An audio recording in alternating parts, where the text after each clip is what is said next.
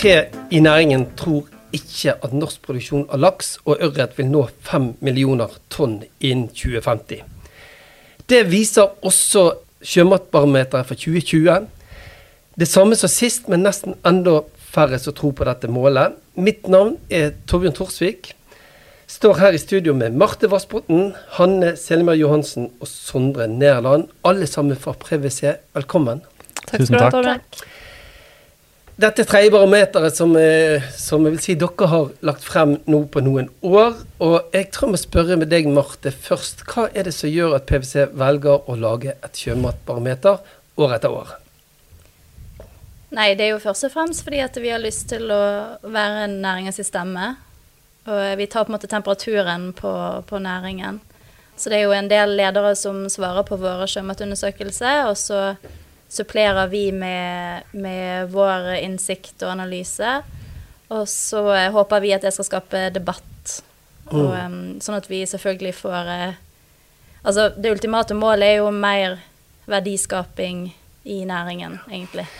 Og i denne podcasten så skal vi snakke om vekst og vekstmål, vi skal snakke om bærekraft, og vi skal snakke om teknologi. Det jo det denne undersøkelsen baserer seg på. Men så lurer de som ser på eller hører på, hvem nå disse 3 her? Jeg vet dere brenner for sjømat alle sammen. Jeg begynner da med deg, Sondre. Kort, hvem du? Sondre Nerland heter jeg. Jeg jobber til daglig som revisor i revisjon i Bergen. Men har ganske lang erfaring fra sjømatnæringen etter hvert da. Jobber mange år på lakseanlegg i Marine Harvest, eller nå Movi da, som sommerjobb, og så sterk interesse for næringen egentlig da. Og Hanne? Mitt navn Hanne Johansen, jeg partner i Assurance her i Bergen. Jeg har jobbet med oppdrettsnæringen siden jeg begynte i PwC, i mange ulike fagfelt, både finansiell revisjon, due diligence-prosesser, bærekraftsrevisjoner de siste årene. Og Marte, du som slapp til først, kort om deg også. Ja, som sagt, Marte Vassbotn. Jeg har vokst opp på Mærkanten. Familien min eier lakseoppdrett på Vestlandet, i Florø. Og før PwC så jobber jeg blant annet for Skretting, som da et fiskefôrselskap. Jeg har jobbet for Intravision Media, som medieselskap innenfor sjømat. Og nå jobber jeg i PwC, og jobber her i snart 4 år, og jobber med strategi, og jobber med analyse og bærekraft innenfor blant annet sjømat. Brenner for sjømat alle sammen, og nå skal vi snakke om vekst. Et av de temaene som jeg var fokusert på, som næringen ikke lenger tror på, eller kanskje de ikke har trodd på det hele tiden, det nettopp det å nå såkalte 5 millioner tonn vekstmålet. Det jo på en måte sagt som et politisk mål en gang i tiden. Jeg vet det diskuteres litt som hvor kom det der målet fra. Men når jeg nå ikke tror på det målet lenger i det hele tatt, hva det som gjør det? Hva det som gjør at man mister troen på vekst?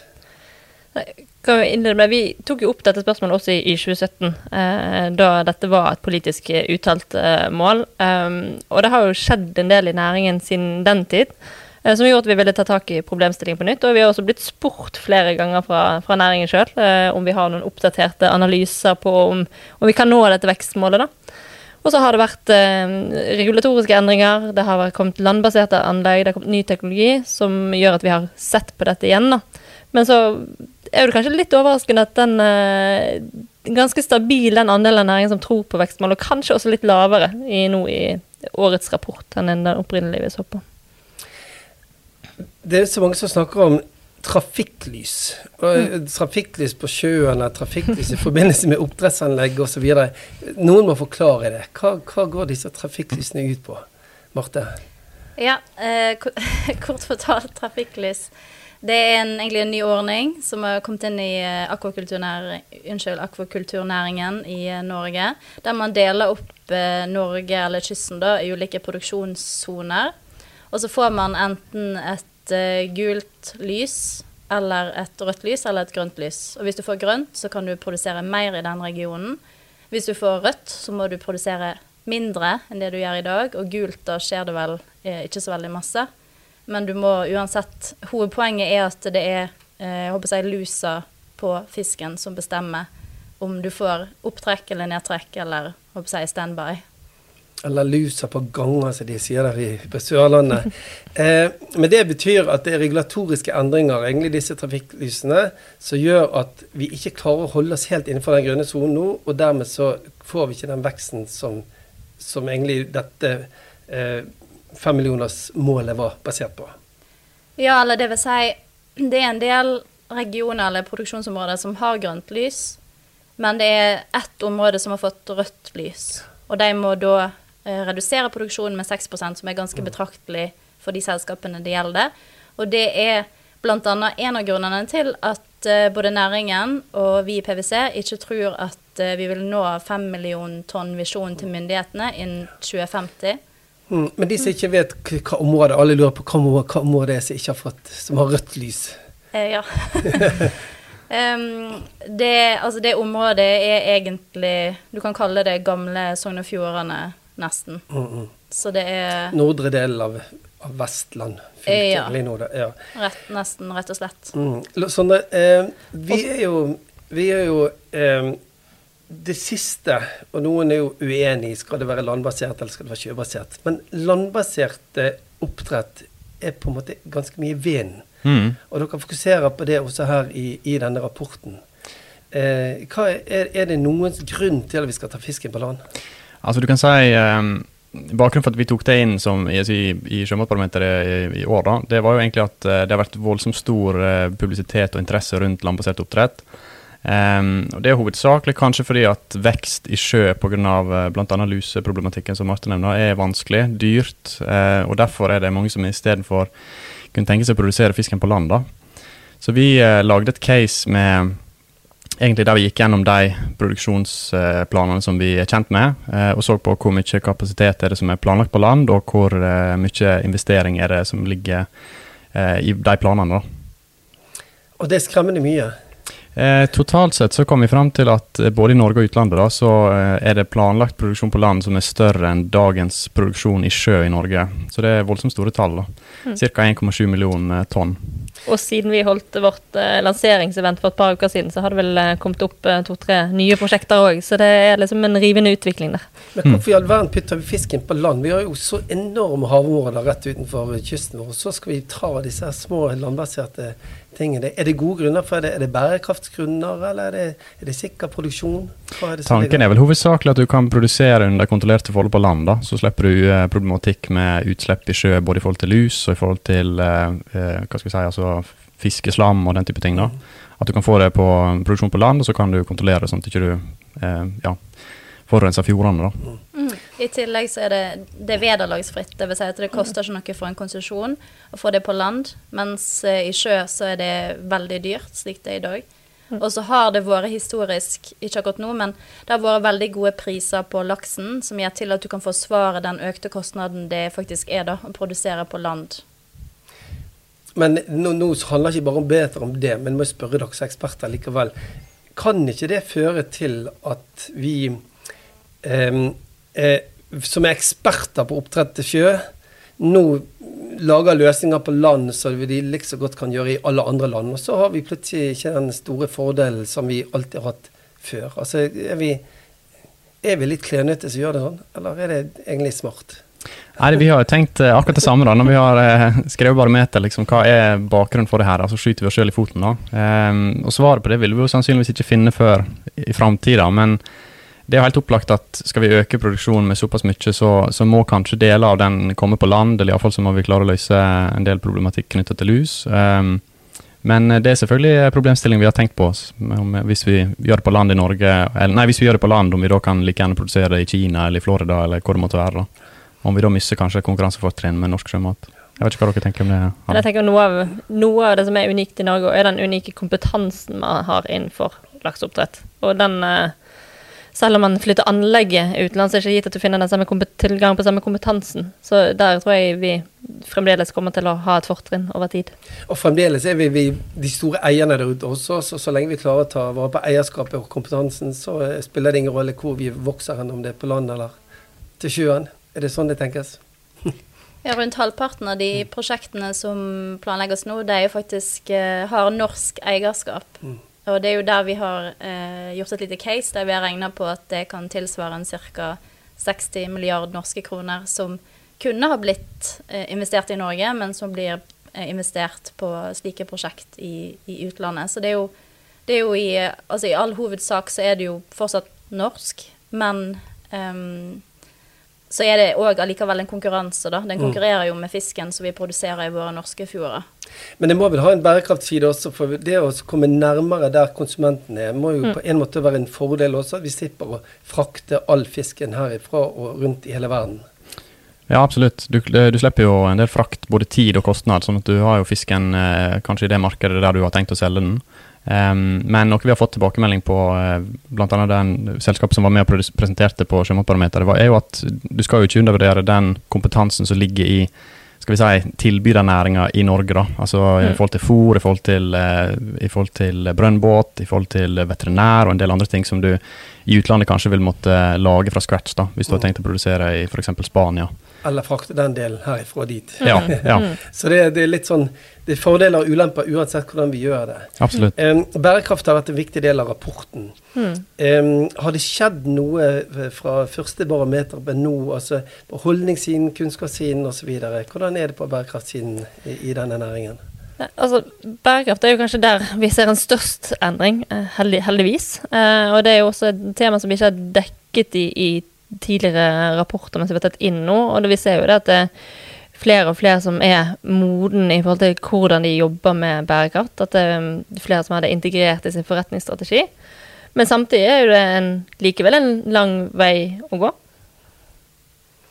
Ja, det stemmer så Hanne sier at det er flere som er modne nå. Vi ser blant annet at flere av lederne ser på bærekraftig produksjon som en av de viktigste driverne, og sånn var det ikke for bare 3 år siden.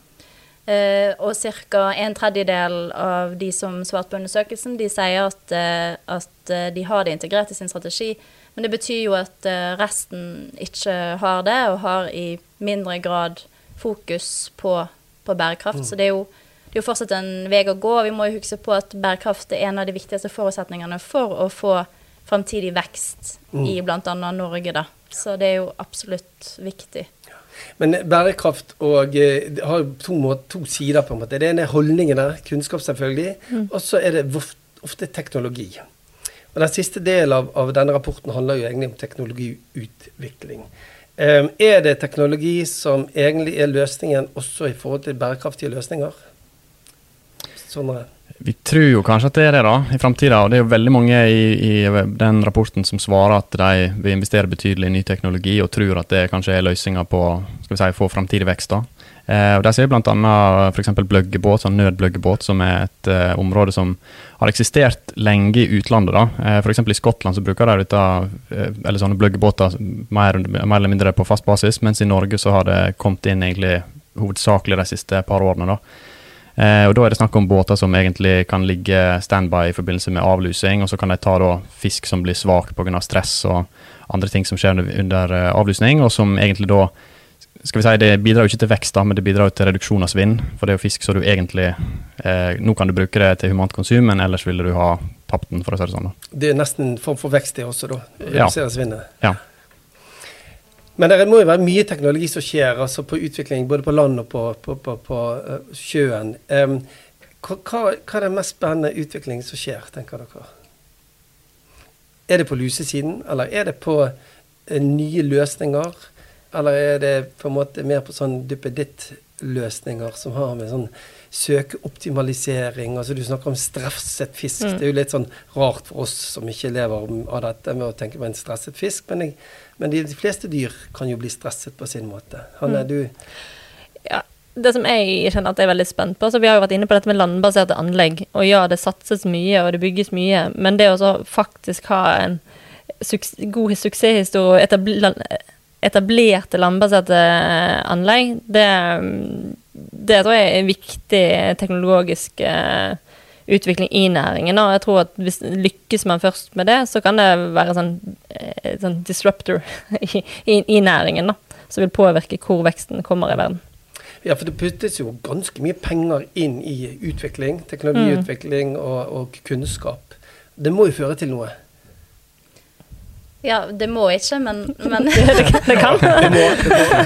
vi håper jo det, og det er ikke bare det vi burde nevne, er jo at det gjelder ikke bare matfisk eller storfisk på land som er slakteklar i utlandet, men også det vi kaller for smolt og postsmolt i Norge, fordi nå er det ganske mange aktører som har investert i såkalte postsmoltanlegg på land, der smolten blir større før du setter den ut i sjø. Og det vil jo få en betydelig effekt fremover, for da kan du utnytte den tiden du har i sjø lenger og mer enn du kan i dag da.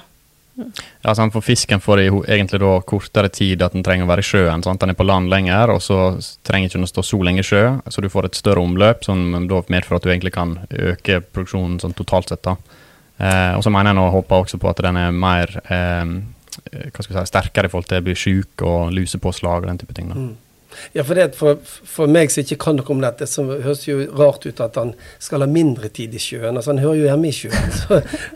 Men det er gode grunner for at han får mindre tid i sjøen, nettopp på grunn av sykdom og andre utfordringer som er i en mær, og ikke nødvendigvis i et frittgående stort hav. Ja, blant annet. Den fisken går gjennom noe som heter smoltifisering, så i begynnelsen så er den i ferskvann, og så går han over til sjø. Så det er ikke helt unaturlig å ha den på en måte i ferskvann på land, for eksempel. Det er ganske vanlig. Så ja, men det høres jo litt rart ut, men...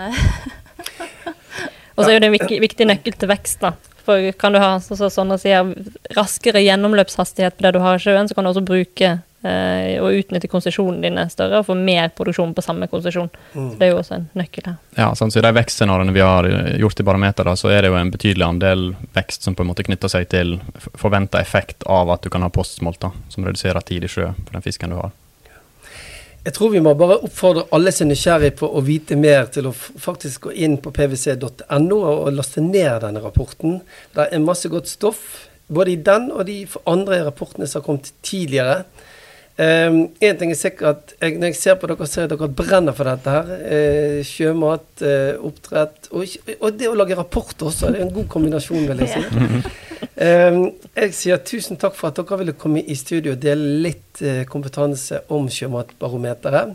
Og så gleder vi oss til å se utviklingen, regner med dere allerede har begynt å tenke på et neste barometer en eller annen gang.